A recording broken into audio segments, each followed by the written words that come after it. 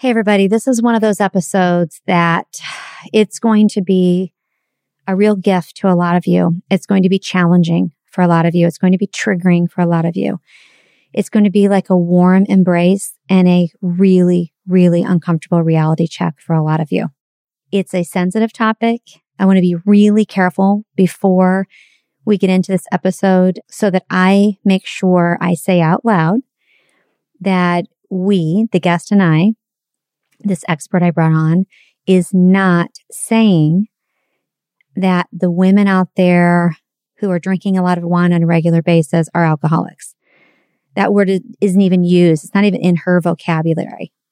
So please consider, even if you just love drinking wine or you like drinking, because I like drinking sometimes, consider listening to this because it's a lot deeper than just alcohol. It's about us as women shutting ourselves down, numbing ourselves, pausing sometimes and saying, what am I even doing? Who am I? What is my role in this world? I've lost myself. Do I even have value? Does my family only see me as the person who does X, Y, and Z? Am I only worth what I do and how I perform and what I give? And there's the piece about alcohol. It's like this dirty secret that a lot of people are not talking about in the United States. And it can affect any person. Today, we're talking about a certain demographic, and it doesn't mean it doesn't affect others, but the demographic of women who are experiencing the wine o'clock. They are detoxing to retox. They're in that sort of gray area. They don't really have a drinking problem. They're pretty sure they don't have a drinking problem. They're certain they're not an alcoholic. They don't even think they're dependent, but there's the big but. So our guest today and in part 2, we did 2 episodes back to back, is Jen Couch of Austin, Texas. Jen is so amazing. I'm so grateful that someone connected me with her and her community. I had no idea her community existed, and it's called Sober Sis. All of the links to her community and everything she offers, which by the way, she has a great reset that starts on the 1st of May, can be found in the episode notes for today's episode and Thursday's episode. Sober Sis is a like-minded community of women who are renegotiating their relationship with alcohol without labels, without shame, without judgment, and without rules. Jen supports women through practical tools and connection while they break the wine o'clock habit. Mindset is everything, and being sober-minded means being present, awake, and alert in your own life. Jen works with the gray area drinkers and those who find themselves in that detox just to retox loop, which is healthy-minded, healthful living by day, and then becoming and slipping into a bit of a mindless sipper in the evenings. I'm so grateful for Jen, for the work she's doing, for this message. I'm inviting you to really open up and embrace her and this message and know that no one is labeling you, no one's assuming anything, and no one's judging. And you are not alone. There is nothing more inspiring than a woman being unapologetically herself. The answers are all in your heart. She's waiting for you to set her free.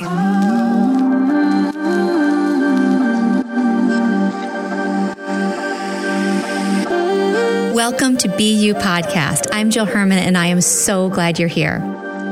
I was broke, insecure, and craved approval. But with grit, hustle, and sacrifice, I still built a successful multi-million-dollar business. 10 years in, burnout, I slowed down and looked inward. In that silence, I discovered that the same level of success could have come to me with much less effort and so much more joy. That's when I threw out the expectations of the world and chose to unbecome every single thing I thought I was supposed to be. And the real me was uncaged. It was far from easy. And in this podcast, I'll offer my entire journey as a roadmap so that if you're ready, you can finally be you.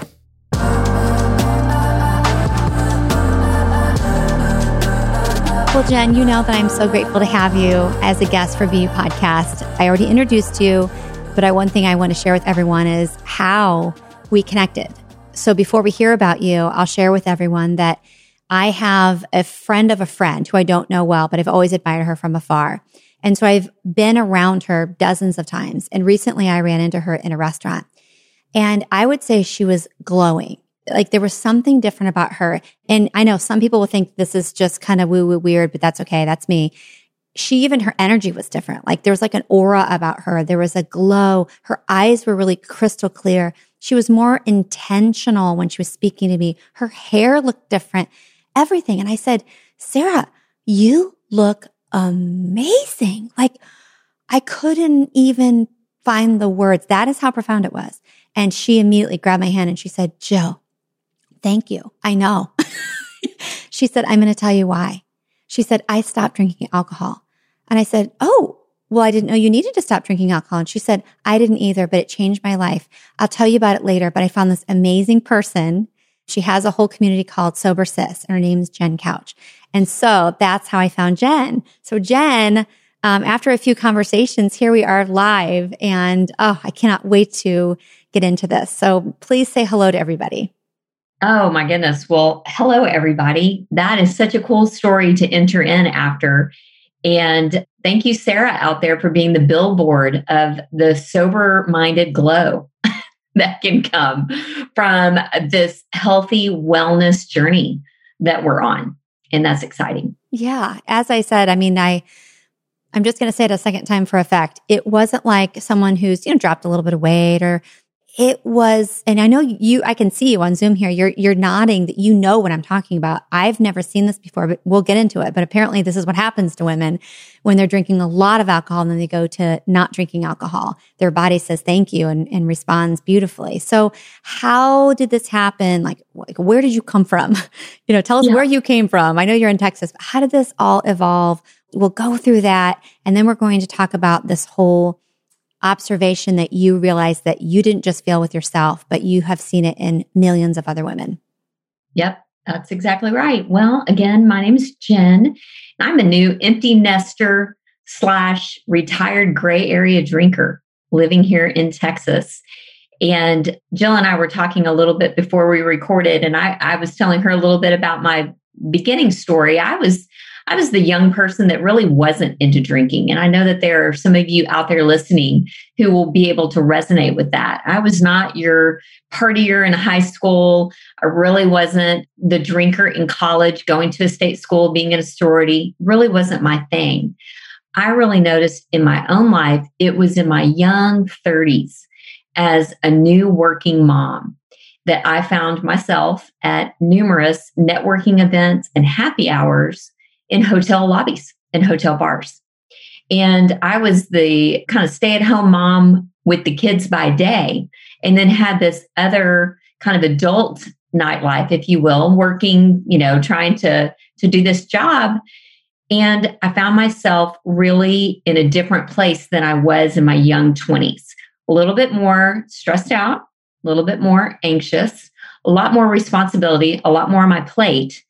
And that's when I started just kind of really getting into the social drinking scene on a Tuesday night after a meeting. I was like, yes, let's do that. That sounds actually really nice. And at first, it was foreign to me. It was not the way I had been doing life. I'd been through a lot of challenges and difficult things in my young 20s. And alcohol was never a coping mechanism. It wasn't a go-to. It wasn't something that was kind of like on my radar to reach for when I was bored, lonely, anxious, excited, celebrating. It was just not my thing. And so for me in my 30s, I really kind of caught up, if you will. I always joke and say I was late to the party, but don't worry, I caught right up. So in my 30s, I really felt like I began to try to kind of drink with my peers, with people who had been drinking for a decade or more.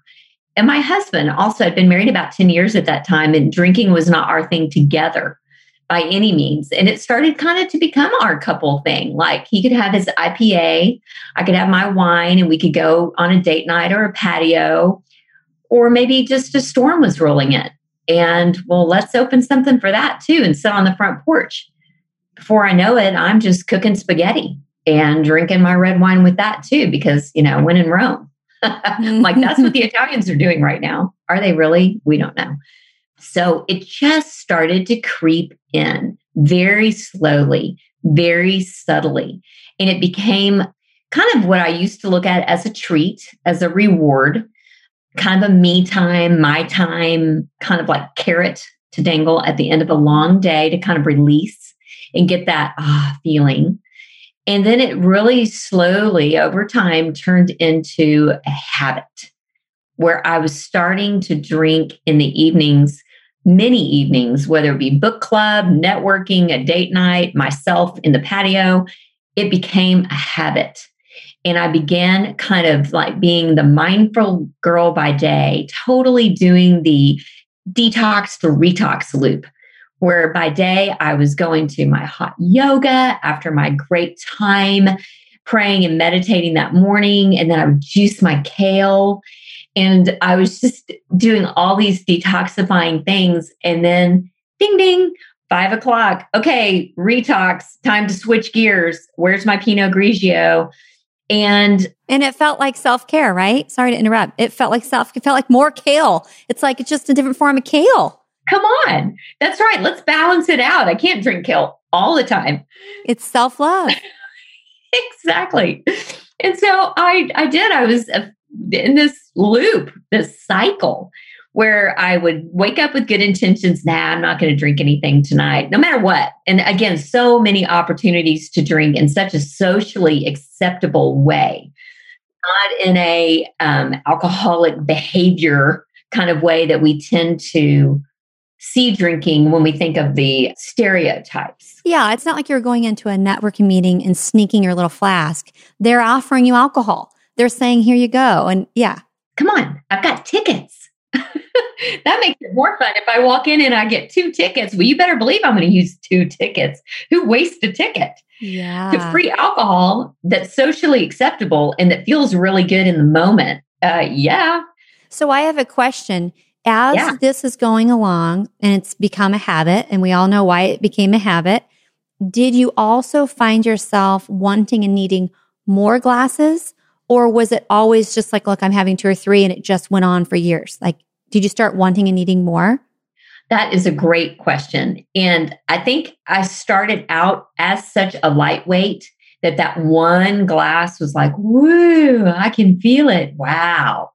And that definitely didn't last. I mean, I definitely went from 1 glass to, okay, 3 is the sweet spot. Now I'm feeling it. Now that's really great. And if anyone's ever heard me speak before, they know that I speak about the bottle breakdown and how easy it is and how frightening it is to say out loud that I really worked up enough tolerance to be able to polish off a bottle of wine on my own. And that's kind of where I would kind of hover and plateau, which sounds crazy. No, it doesn't. It doesn't. And everyone listening not only is not judging, but most people are right there. They're like, yep, I do that. Absolutely. It's so easy to do. I mean, I can break it down real fast. Mm-hmm. So glasses are different sizes. You know, I'm not a wine drinker. How many glasses on average is in one bottle of wine? That's a great question as well. Because I'm here in Texas, I'm going to say 4. Oh, does that mean big? We like a good big pour. For some of you other gals who might be listening who have more appropriate size glasses, you might could get 5. But 4 glasses for me was just a no-brainer because I would start about 5 p.m., wine o'clock, 5 o'clock. It seemed appropriate. And I felt like a lot of my friends were doing it too. So I had that, social norm in my head. And I would start it usually when I was cooking. And again, granted, if there was networking or book club or any of that, I mean, that was what would start it then. And I wouldn't always drink. Well, I would. Okay, let's be honest. If I was going to open a bottle, I was probably going to finish it. If I was out somewhere, I would drink less. If I were at home, I would drink more. And so at home, I would start the bottle breakdown with the one while I was cooking. And then, wow, that only took 20, 30 minutes. I mean, I'm cooking, I'm drinking, it's fun. I got my music on, I got my 80s Pandora going. So that first glass is just really just setting the tone. And so second glass would happen either while I was waiting on people who were running late. Now it's only 5:30. I mean, keep in mind, I got a long evening ahead. And those of you that have teenagers know, if it's a weekend, you've got hours left on the clock. Yeah. And so 5:30, ruh-roh, I've already kind of gone through that first class because that one feels the best. That's the feeling I'm chasing all night long, is that first class feeling. I want to keep it. I want to find it again 2 hours later. Unfortunately, that doesn't really happen. But the bottle breakdown, I would have that second class either while I was waiting on people or maybe even while I was eating dinner. I mean, that's what all the women and moms are doing on TV. They always have a glass of wine at the sit down dinner that they've slaved so hard to create. It's very, again, refined, kind of glamorous, and something that was still new to me. So I felt like, yes, I'm a grown up. I'm a big girl. This is my right almost. There was an entitlement there too. Like, don't tell me what to do. I can do this if I want to. And I love when you just said, because I was thinking as you were talking, Jen, that it's a grown up thing. It's like a symbol that I'm an adult now. And you said it too. And that's how I see it too. Well, just like drinking coffee in the morning. This is what the adults do. You're no longer at the kid table. And so you have your glass of wine at dinner and you feel very mature. Yes, that's right. That's right. And that's reinforced constantly, even subconsciously, with all the marketing and messaging, which I know we'd love to talk about.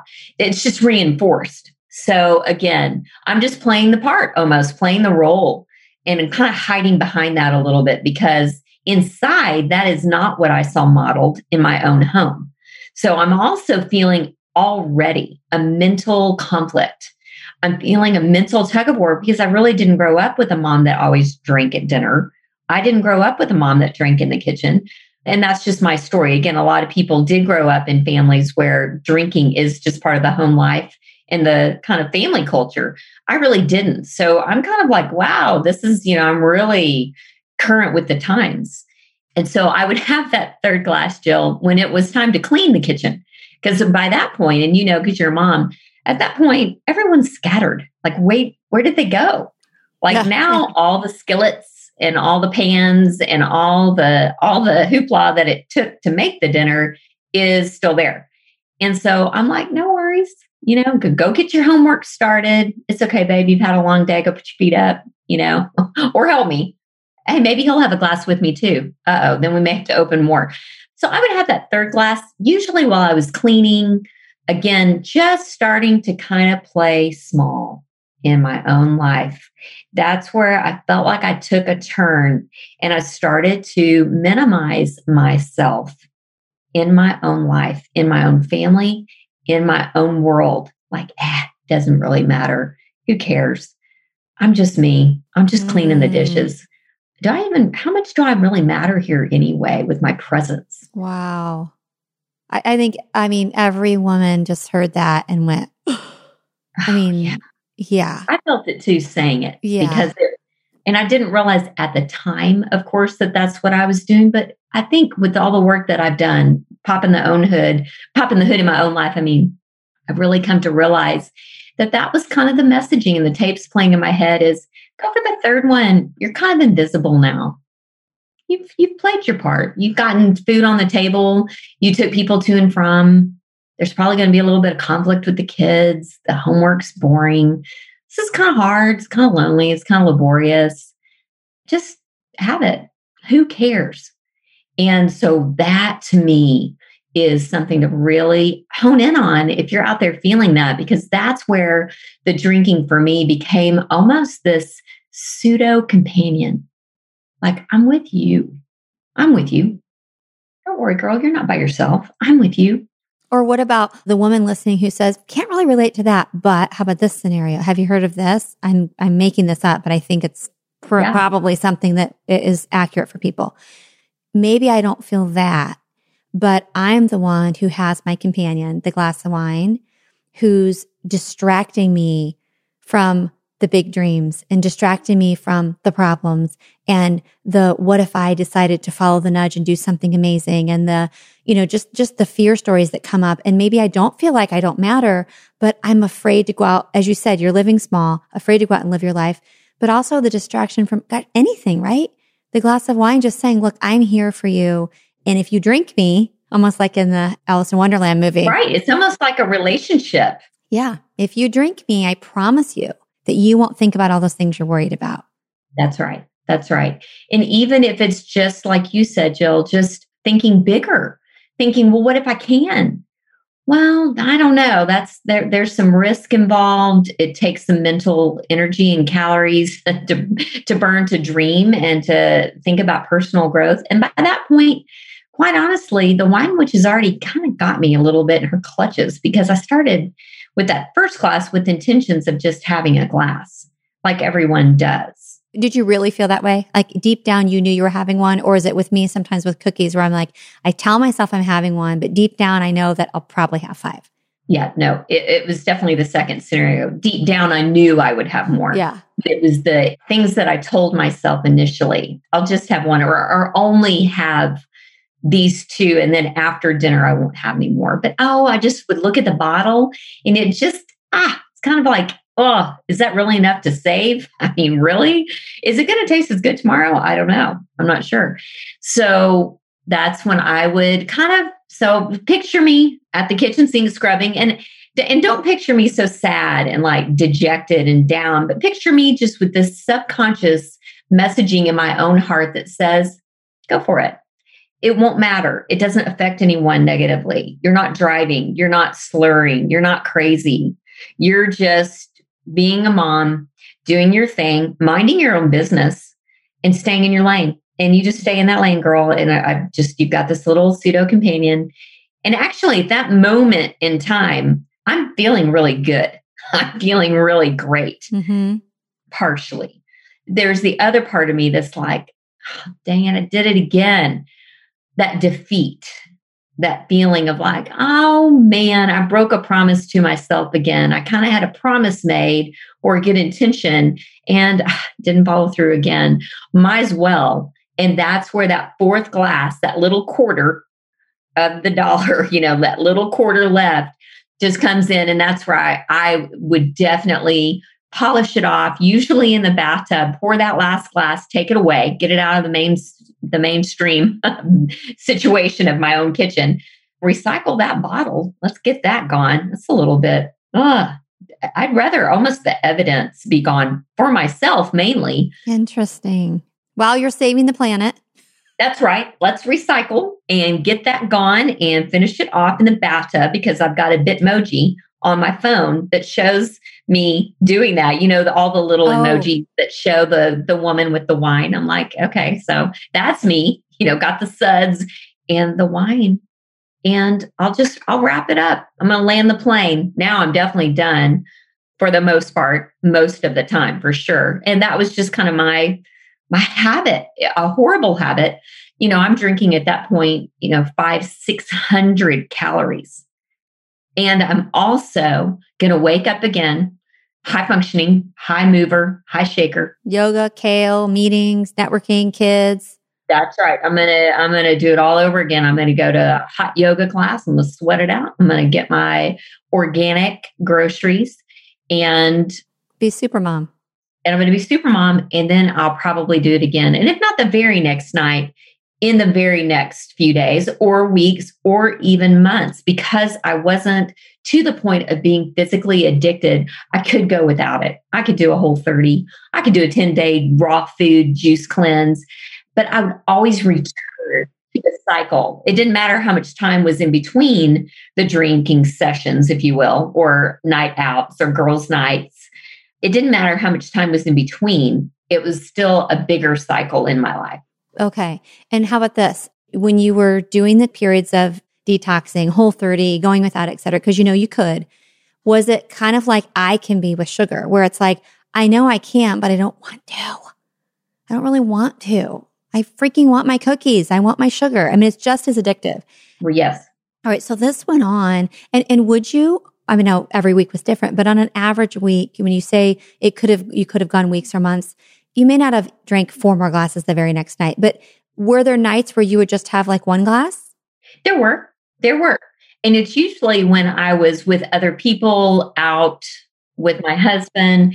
I tended to drink less. It's almost when I did find myself, and I do find this with most women that I work with, not all, But I really didn't have a lot of social anxiety as much as kind of that restless, kind of bored or anxious feeling at home, like just fill the space, fill the time of just kind of piddling around the same circumference over and over again. I was like, well, wine makes that a little bit more fun.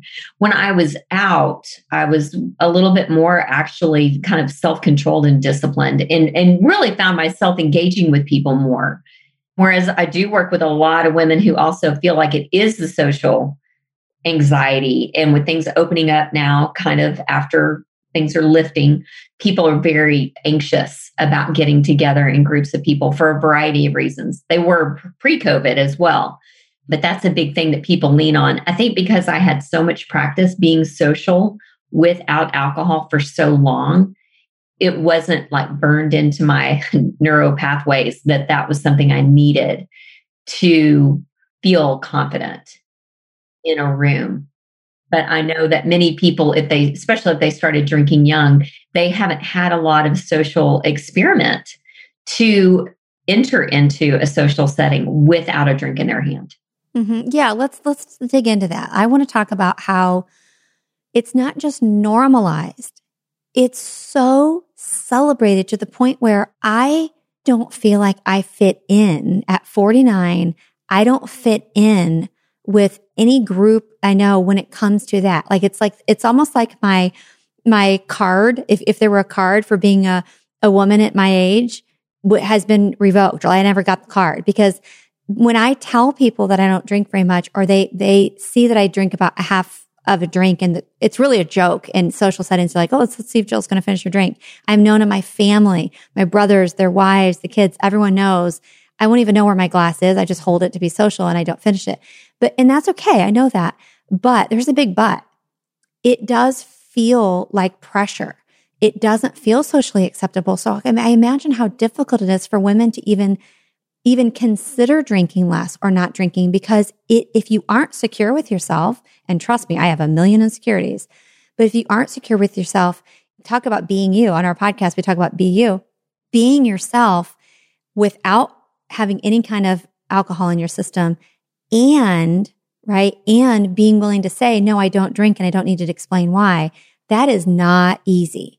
And I just can't emphasize enough how weird it is in the United States of America. We have listeners all over the world, but in the United States, it's very bizarre for middle-class women, and I would say especially white women in, let's say, in their 30s, 40s, and 50s, to not drink wine on a regular basis, not talk about it, not take pictures and selfies with it, not joke about it, not use it as a badge, and not celebrate it.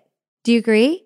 I totally agree. And it really wasn't that way 20 years ago. I mean, yes, alcohol has always been prevalent among people. I mean, and it always will be to an extent, that's for sure. But yeah, it's a real cultural, societal shift that has really happened. And about 15 years ago, the marketing industry for the alcohol, big business of alcohol, which is about $46 billion a year.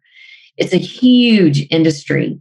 That's why they can afford all the Super Bowl commercials. It's a huge industry. So they've got a lot of money to back these advertisements and memes, and they don't have to work too hard because, again, it is an addictive substance. So they've got a consumer population that is also continually buying their product because they're also in some way, shape, or form along the drinking spectrum, slightly or heavily addicted. So it is the struggle is real. And one thing I'm really passionate about, and it's kind of become my life's work in the second half of my life, this kind of new season I'm in, is to make the conversation normal, just like drinking is normal. We're going to drink it. Why can't we talk about it?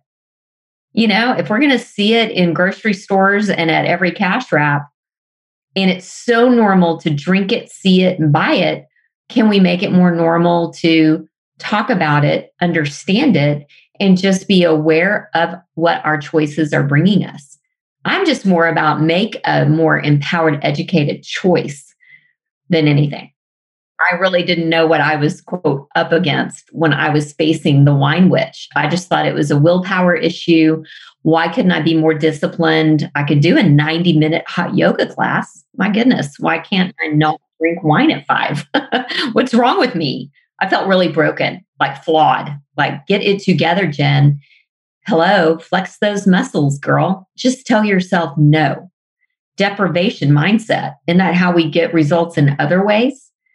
And it doesn't really work, especially with an addictive substance like alcohol, sugar, caffeine. There's so many things, but especially alcohol. It's like the sledgehammer of all addictive substances because it really affects every single cell and organ in our body. I would imagine because I'm an old nurse and I know a little bit about the body. And I know that, a lot of people are thinking that they're resting better when they sleep alcohol, when actually it's the worst thing you can do is drink before sleeping. But they're doing this night after night after night after night. And you and I both know when you sleep, that's when you repair, that's when you regenerate, that's when you detox. And how can you detox with alcohol in your system every night? I think some of it too is I agree with you. We're not talking about it. So just like the education about wellness and nutrition and the reason you want to drink a kale smoothie or go to yoga, we do need people like you just at least informing people. They can do what they want, but informing them, do you realize, sis, what this is really doing to you? Right. Then make an informed decision. Like I always joke that I'm aware when I go to eat something awful, like a chili cheese dog, I'm all in eating that thing, but I know how bad it is. I'm perfectly aware. Exactly. You've weighed it out. Is it worth it to you? Is it something you want to do every day? Probably not, but yeah, you go in knowing. And I think with alcohol, we've become so trained on this autopilot of mindless sipping that we're not engaging our brain with like, do I even want to do this? Is this even good for me? Well, I know it's not, but how much am I drinking? Why am I drinking? And just again, the conversation without labels, without shame. See, that was me. I was that kind of in the gray area zone where to feel like I had to almost get worse to get better because I could get a label then. Yes. Or I could qualify, if you will, for more like an AA meeting or a 12-step. I wasn't, quote, there yet. And you may not ever get there. Yeah, I didn't feel like that was going to fit for me. So I was in no man's land. I was like, well, I'm not a drinker that could take it or leave it. Like my friend Jill, who's like, where's my glass or not finishing the whole thing. Cannot relate with that personally. Once I started drinking, at one point I would have been right there with you. But once I really fell deeper into the pitcher plant, I definitely was somewhere in the middle. And that's where I think the majority, the bulk of people is right smack dab in the middle. And that's where the conversations need to be had so that you don't have to get a DUI before you make a change. Oh my gosh, you don't have to lose something. I didn't. I lost some of my self-respect and regard and esteem, but give me more time or just put me in the wrong place at the wrong time under the influence. So I don't know what would have happened. I don't want to wait and find out. I appreciate you being so transparent and saying that because that's something that most people would not be willing to say. If they've never had a DUI and they don't think they ever really would get one, they would never say it's because I know this is what you do. I mean, you're a coach for women now. But thank you for saying that it is true that if you kept going on that road, you absolutely could have gotten a DUI. But no one talks about that. I've only had a couple glasses. Absolutely. And it would have been horrendous and embarrassing. And I would have been just in so much shame. I don't know how I would have recovered from that. But the whole point is, that's such a bummer that we wait until these huge rock bottoms or wake up calls or huge red flags. When really for me, I was like driving my car on this drinking highway, if you will. I use this analogy a lot. And I saw just warning lights. I saw kind of like check oil, check engine lights kind of coming on. Like you and I were talking about, one of the red flags or kind of warning signals to me that I was out of balance and had an unhealthy relationship with drinking was the fact that I had a lot of rules and a lot of promises to myself around my relationship with alcohol. Okay, I'm only going to drink on the weekends. Okay, I'm only going to drink, white, not red, because the red definitely gives me a bigger headache. I'm only going to drink when I'm happy, not sad or bored. I'm only going to buy enough for today, not enough for today and tomorrow. And I'm certainly not going to have a wine cellar. So I had all these parameters and rules, and like you would almost with a diet. But mine was with drinking. And I was a yo-yo drinker instead of a yo-yo dieter. Work hard, play hard. I'd pay my dues during the day and then kind of thinking I was breaking even in the evening and just reaping the benefits of all my hard work, which is so opposite of what was happening. There are women listening right now that are like, I don't know, I do that, but I think I'm fine.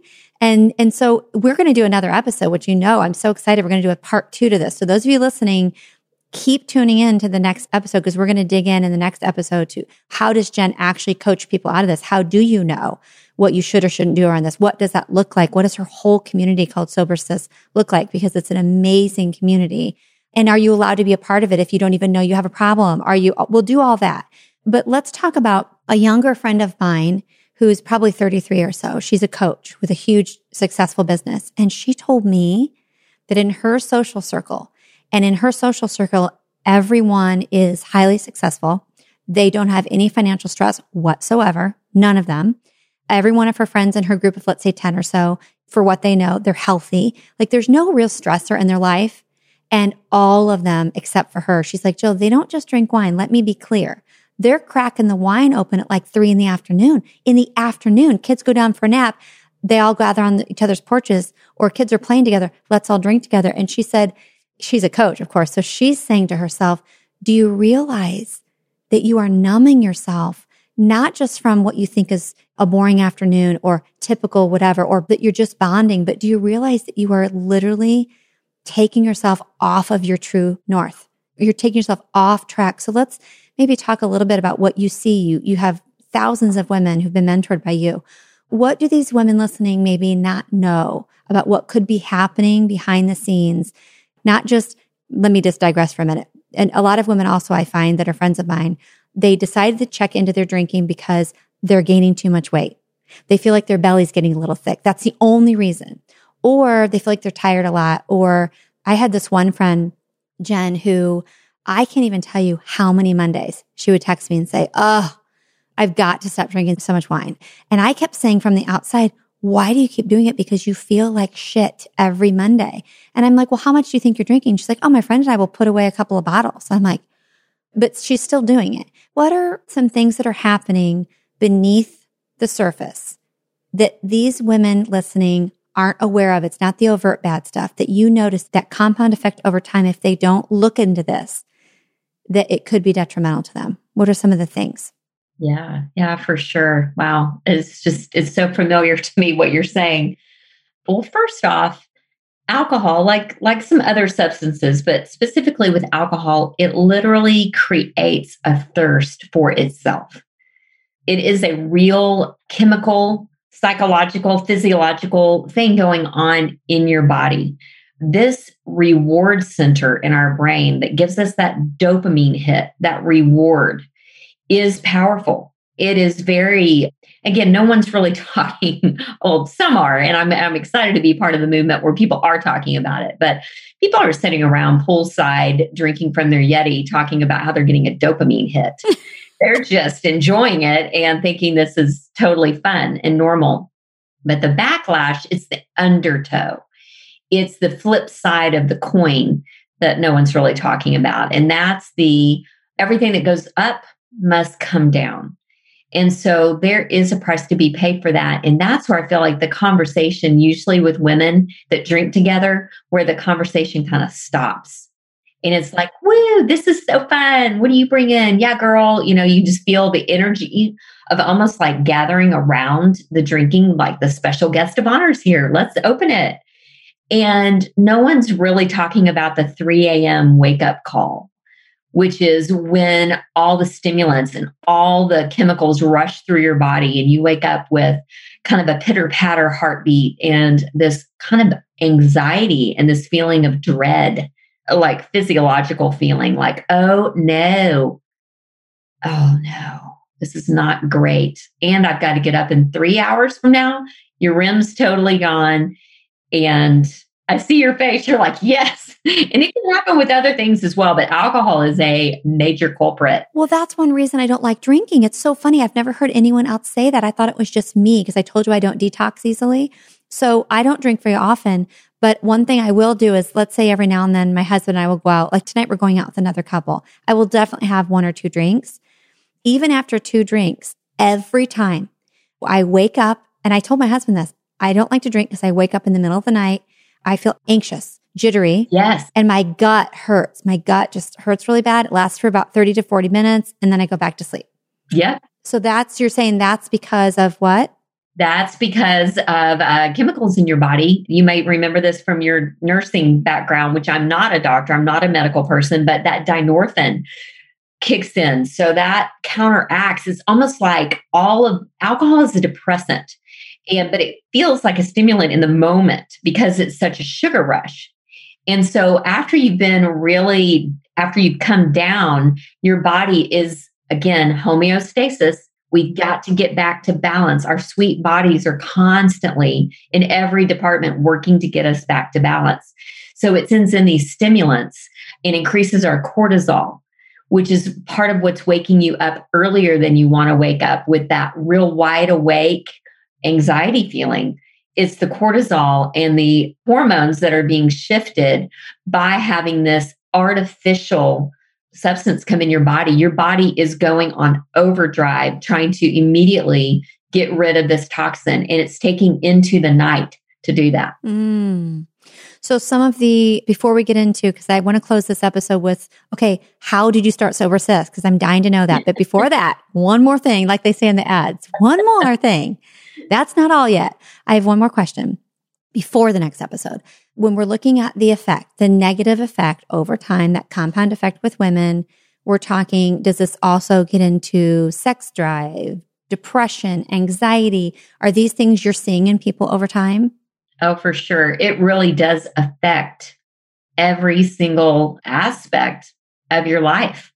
And we just don't think it does. We love to compartmentalize things, especially if it's something that we know deep down is not good for us or could be kind of negative, or we just want to compartmentalize that. But unfortunately, it doesn't work that way.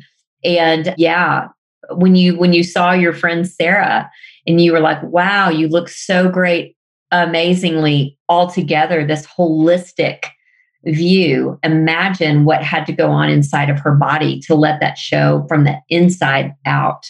Yeah, because I would have never said, knowing her before I ran into her, this, but I will say, as I look at her now, the old version of Sarah, now that I see the new version, looked dull. Yeah, literally. And yeah, dull is the word I would use. Sarah, I know you're okay with me saying that. Beautiful, just dull, though, but I didn't think that at the time. But now I saw her and I was like, oh my gosh, you're literally glowing like an angel. Like I just wish, she probably has a before and after. It's drastic. So you're right. What's been happening behind the scenes? For it to show up on the outer layer, so much has been going on the inner layer. Yes. And what about the emotions and so what I do, and you know this, I'm learning, I'm in a course right now, a 6-month course. And right now we're in our 2nd module on trauma. We have a 3rd one. I mean, some people study trauma for 30 years. I mean, it's always evolving and changing what we know about it. But I'm learning so much about the little and big traumas and the fact that we're storing these memories in our body, having no idea. And you've got these, high functioning, amazing women. Again, there are women who are struggling and have a stressful life and they drink, but there are people who think everything's great and they're just doing it for the reasons you and I have already mentioned. And what they don't know is that they're numbing themselves so they're not triggered. And the triggers, in my opinion, are just a total gift from God to say, hello, the reason you're freaking out and you're turning into the Hulk, or the reason you're recoiling or freezing or fleeing is because there's something deep in you that was never healed. And if we're drinking wine every evening, we're never going to heal those things. And if this is my opinion, if we don't ever heal those things, our children will never heal theirs. And we will just keep this cycle going. Even if they never drink, they won't know to look deep within and heal those. But so after this, you're getting to this place where you realized, okay, I'm just drinking too much. This is just not a good place to be. How did you get to where you are now, where you're inspiring all these women and helping them live a life of sobriety? Wow. Well, that is a good question, because I was almost 46 I'm turning 50 this summer, just to give a time frame. I was turning almost 46. My daughter had just basically graduated high school. My 40 to 45 was her 13 to 18. And so those 5 years for her, I know, had a lot of growth and challenge. Well, they did for me too, as a mom and just as a person. So I felt like, well, here's my daughter. She kind of gets to move on out of this season of her life and this phase that we've kind of both lived through and survived. Maybe I can also take an opportunity to kind of look at my own life. I'm getting closer to 50. At the time, I was right smack dab, literally in the middle of my 40s. And I really looked at my own life and I felt like I was at a crossroads. I could keep drinking again, just kind of looking like everybody else. Nothing bad's happening. I wasn't asking the question, is it good enough? Like I should have been. I was asking the question, is it bad enough? No, not yet. Okay, well, keep drinking then. And I started flipping that around going, no, wait a minute. Is it good enough? I really kind of want to rock my 50s. I really want to kind of get there different than I did how I entered 40s. When I turned 40, I had a lot of transition in my life and I felt a little bit kind of lost in the shuffle and just kind of hit the ground running. I didn't realize how challenging when I was turning 40, how challenging the next 5 years would be. I didn't know. I think I would have geared up in a different way, but I was kind of living day to day and not with a lot of purpose or intention at that point, other than just, let's get these teenagers through life. So at 46, I really set out on this wellness journey, this mindset of, I just want to show up differently altogether. I want to sit up a little straighter. I want to get back to kind of who I felt like I was in my 20s. Who is that girl? Like, wow, I've, raised this person to be 18. She's going to kind of move on. I can move on to a next phase. And so that's when I really began this journey into becoming the best version of myself. And for me, Jill, it was a no-brainer.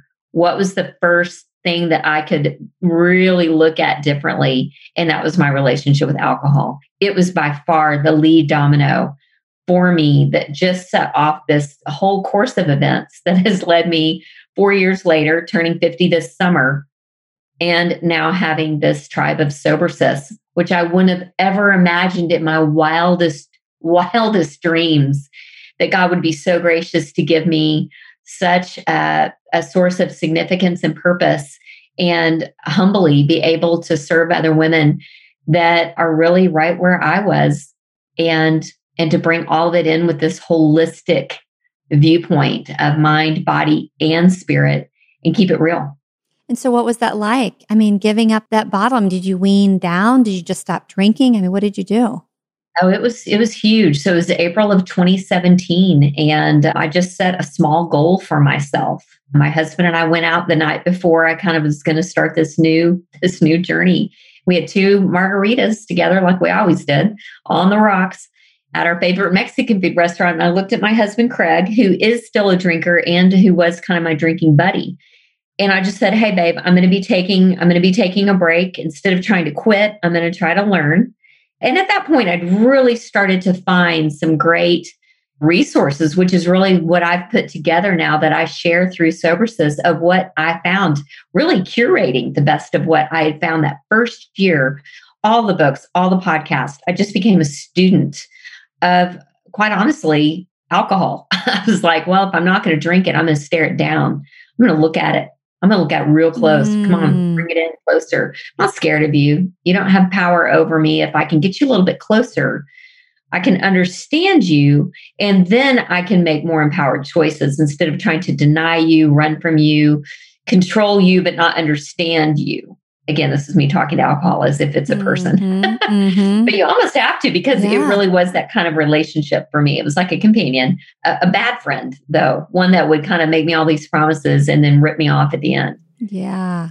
And so that first year was just, I've documented a lot of it in my journals because I'm a big journaler. It was hard. It was challenging in this alcohol-centric world that we live in. And because the habit was so strong in my life and such my norm, it was very disruptive, exhilarating. It took some bravery and took some vulnerability. A lot, I imagine. Took a lot of faith.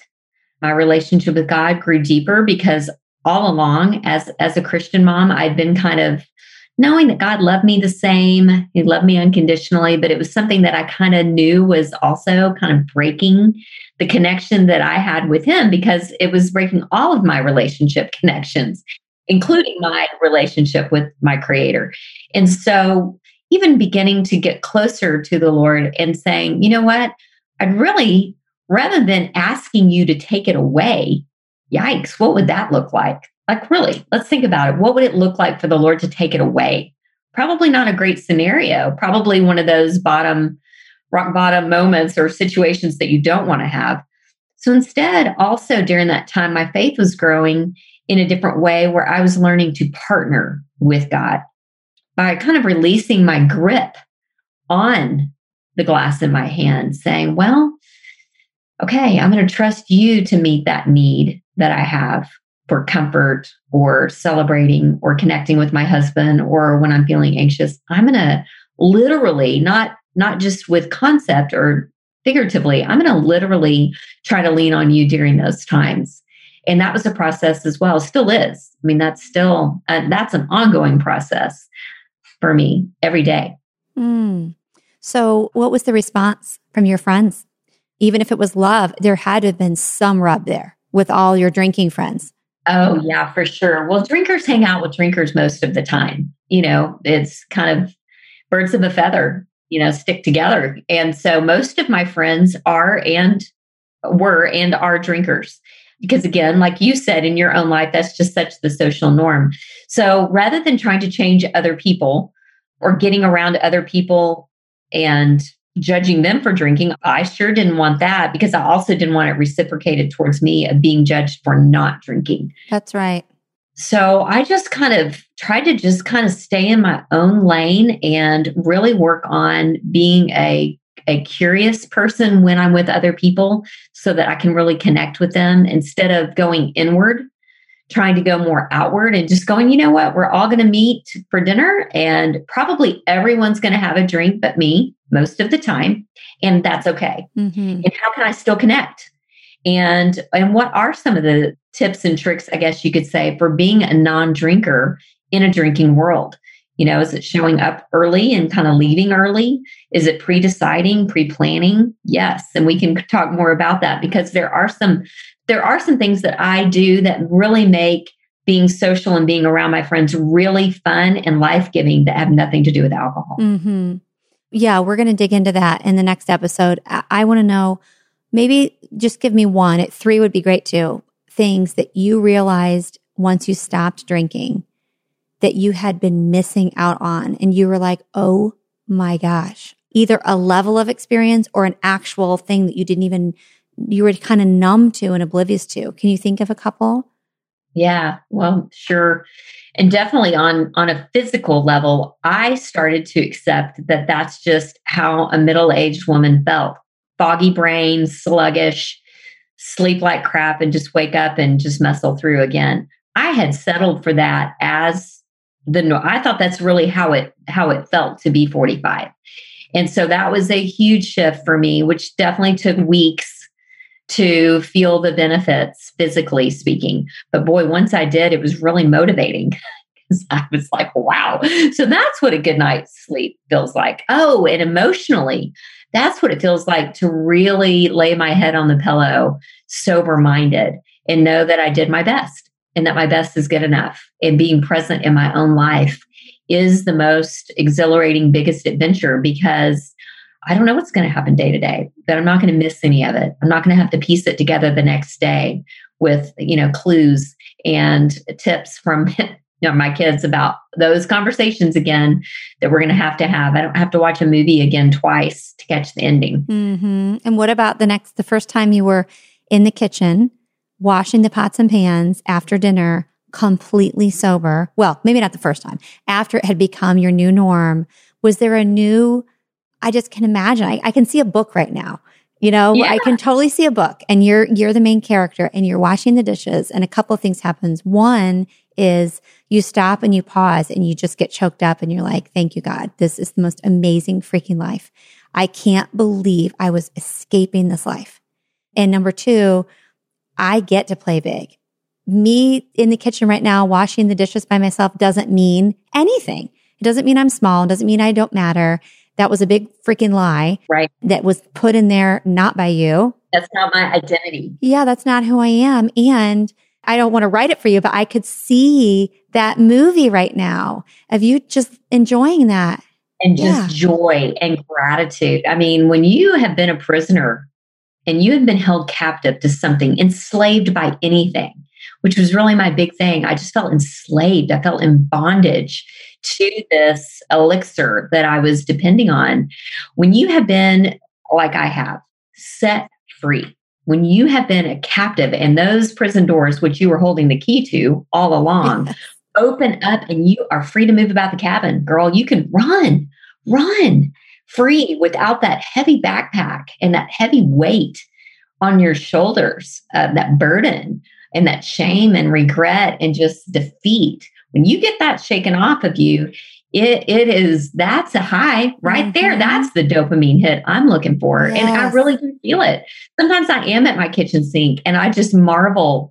I'm just like, oh my gosh, wow, I am free. Yeah, this is what living's like.